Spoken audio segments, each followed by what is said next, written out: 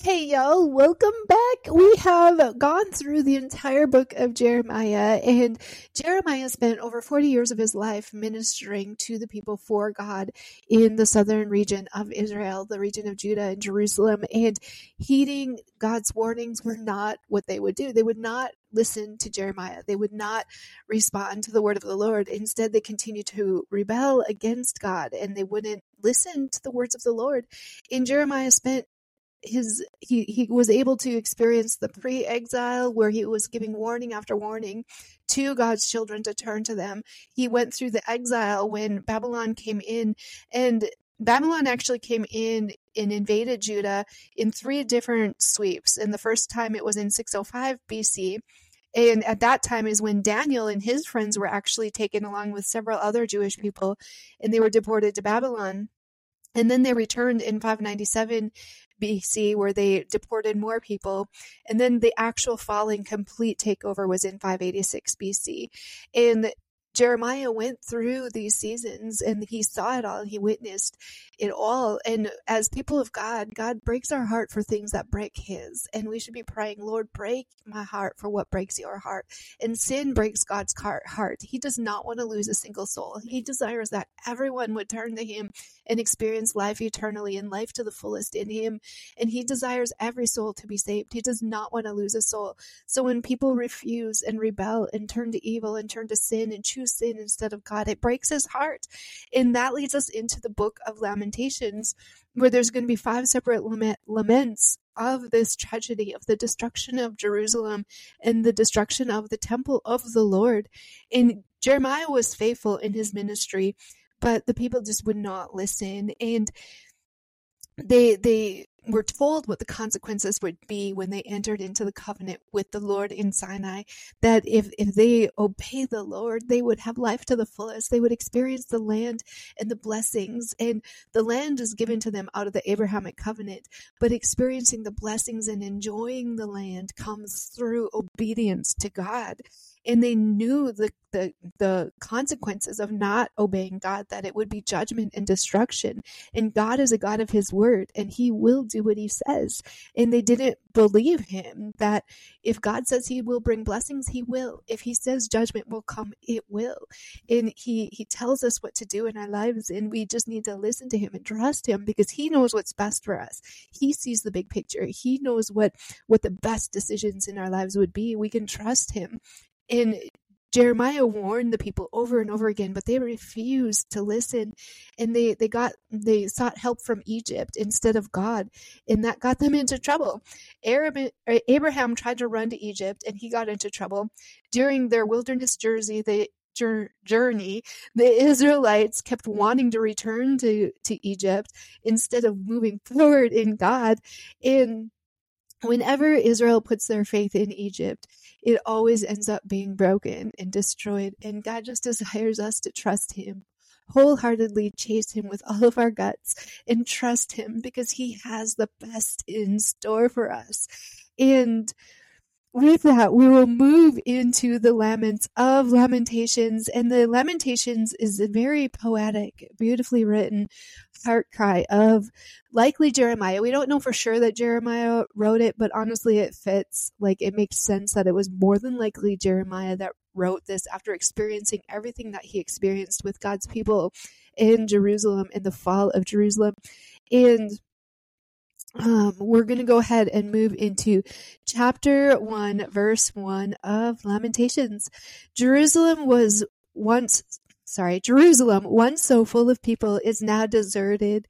She who was once great among the nations now sits alone like a widow. Once the queen of all the earth, she is now a slave. She sobs through the night. Tears stream down her cheeks. Among all her lovers, there is no one left to comfort her. All her friends have betrayed her and become her enemies. Judah has been led away into captivity, oppressed with cruel slavery. She lives among foreign nations and has no place of rest. Her enemies have chased her down, and she has nowhere to turn. The roads to Jerusalem are in mourning. The crowds no longer come to celebrate the festivals. The city gates are silent. Her priests groan. Her young women are crying. How bitter is her fate! Her oppressors have become her masters, and her enemies prosper. For the Lord has punished Jerusalem for her many sins. Her children have been captured and taken away to distant lands. All of all the majesty of beautiful Jerusalem has been stripped away. Her princes are like starving deer searching for a pasture. They are too weak to run from the pursuing enemy. In the midst of her sadness and wandering, Jerusalem remembers her ancient splendor. But now she has fallen to her enemy, and there is no one to help her. Her enemy struck her down and laughed as she fell. Jerusalem has sinned greatly, so she has been tossed away like a filthy rag. All who once honored her now despise her, for they have seen her stripped naked and humiliated. All she can do is groan and hide her face. She defiled herself with immorality and gave no thought to her future. Now she lies in the gutter with no one to lift her out. Lord, see my misery, she cries. The enemy has triumphed. The enemy has plundered her completely, taking every precious thing she owns. She has seen foreigners violate her sacred temple, the place the Lord had forbidden them to enter. Her people groan as they search for bread. They have sold their treasures for food to stay alive. O Lord, look, she mourns, and see how I am despised. Does it mean nothing to you, all who pass by? Look around and see if there is any suffering like mine, which the Lord brought on me when he erupted in fierce anger. He has sent fire from heaven that burns in my bones. He has placed a trap in my path and turned me back. He has left me devastated, racked with sickness all day long. He wove my sins into ropes to hitch me to a yoke of captivity. The Lord sapped my strength and turned me over to my enemies. I am helpless in their hands. The Lord has treated my mighty men with contempt. At his command, a great army has come to crush my young warriors. The Lord has trampled his beloved city like grapes are trampled in a winepress. For all these things I weep. Tears flow down my cheeks. No one is here to comfort me. Anyone who might encourage me are far away. My children have no future, for the enemy has conquered us. Jerusalem reaches out for help, but no one comforts her. Regarding his people Israel, the Lord has said, let the neighbors be their enemies, let them be thrown away like filthy rags. The Lord is right, Jerusalem says, for I rebelled against him. Listen, people everywhere, look upon my anguish and despair, for my sons and daughters have been taken captive to distant lands. I begged my allies for help, but they betrayed me. My priests and leaders starved to death in the city, even as they searched for food to save their lives. Lord, see my anguish. My heart is broken, and my soul despairs. For I have rebelled against you. In the streets the sword kills, and at home there is only death. Others heard my groans, but no one turned to comfort me.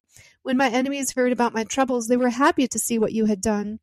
Oh, bring the day you promised, when they will suffer as I have suffered.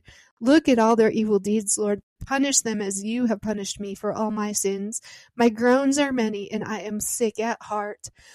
So here he laments his first lament, and God does not let his children succeed in sin. And he is not done with Israel. Even today, he is not done with Israel. And the faithful remnant who stand firm, we know they're going to be returning to Jerusalem to rebuild the city. But for right now, they are in exile and they've been exposed. Their evil and their sin is being exposed to the whole world. And they're in a yoke of judgment. They're in rebellion against the Lord, and it's being brought to their attention that they have disobeyed God. They have sinned against God. And even now they can return to their Lord and repent. And the Jewish people were proud of the city of Jerusalem. It was their capital city and the home of their holy temple. And now it was completely destroyed. But God is going to gather his city, and his temple is going to be rebuilt. And God is not done. But the people were warned that this would happen. They were given warning after warning that this was going to happen. So they should not have been surprised, because Isaiah and Jeremiah both announced that this was coming, that this was going to happen. And they even named the Babylonian army specifically, that it was going to come. And Jerusalem was sinful and unclean, and then they were shamefully exposed. And people kept on sinning and didn't consider the fact that their sins were going to lead to discipline and destruction, just as God said that they would. And God does not allow sin, and he will not allow his people to succeed in sin. And sin promises us freedom, but it really only brings bondage in our lives. The evil Satan, he comes to steal, kill, and destroy. And he tries to tempt us and lead us in with how beautiful things look or how wonderful it would be to have it. But it really just bags down our life. It bogs us down, and it steals and kills and destroys our lives. And Jeremiah weeps because of the sins of his people, but they're not listening to God's word. And then tragedy strikes, and God's people looked around to the world for help instead of seeking the face of God, instead of running to God and running into his arms and seeking help from God. And these chapters all end in a prayer. And at the very end of the prayer, Jeremiah asks that the ones who brought the suffering on, that they would also be judged for their sins, and God would bring judgment. Babylon would be judged. Babylon would be held accountable for their sins as well, and Babylon would be defeated. But now that they're in trouble, they're turning back to God, and they turn back to God's word, and they turn back and repent. But if they would have only done so before this happened, they could have saved their city, they could have saved the temple, and they could have saved themselves from so much distress and trouble. And they would have prevented it all from happening. But they refused to listen, they refused to heed, and therefore they have to deal with the consequences. There is earthly consequences. They can turn, they can repent, and they will be forgiven quicker than they can blink. Just like us, we can turn, we can repent, and we are forgiven quicker than we can blink. Because God desperately wants to forgive us our sins and hold us in his arms before we even ask. He's just waiting for us to ask and run to him with everything we got, with all our guts. He is right there for us every second of our lives. Thanks, y'all. I hope you're having a most wonderful day.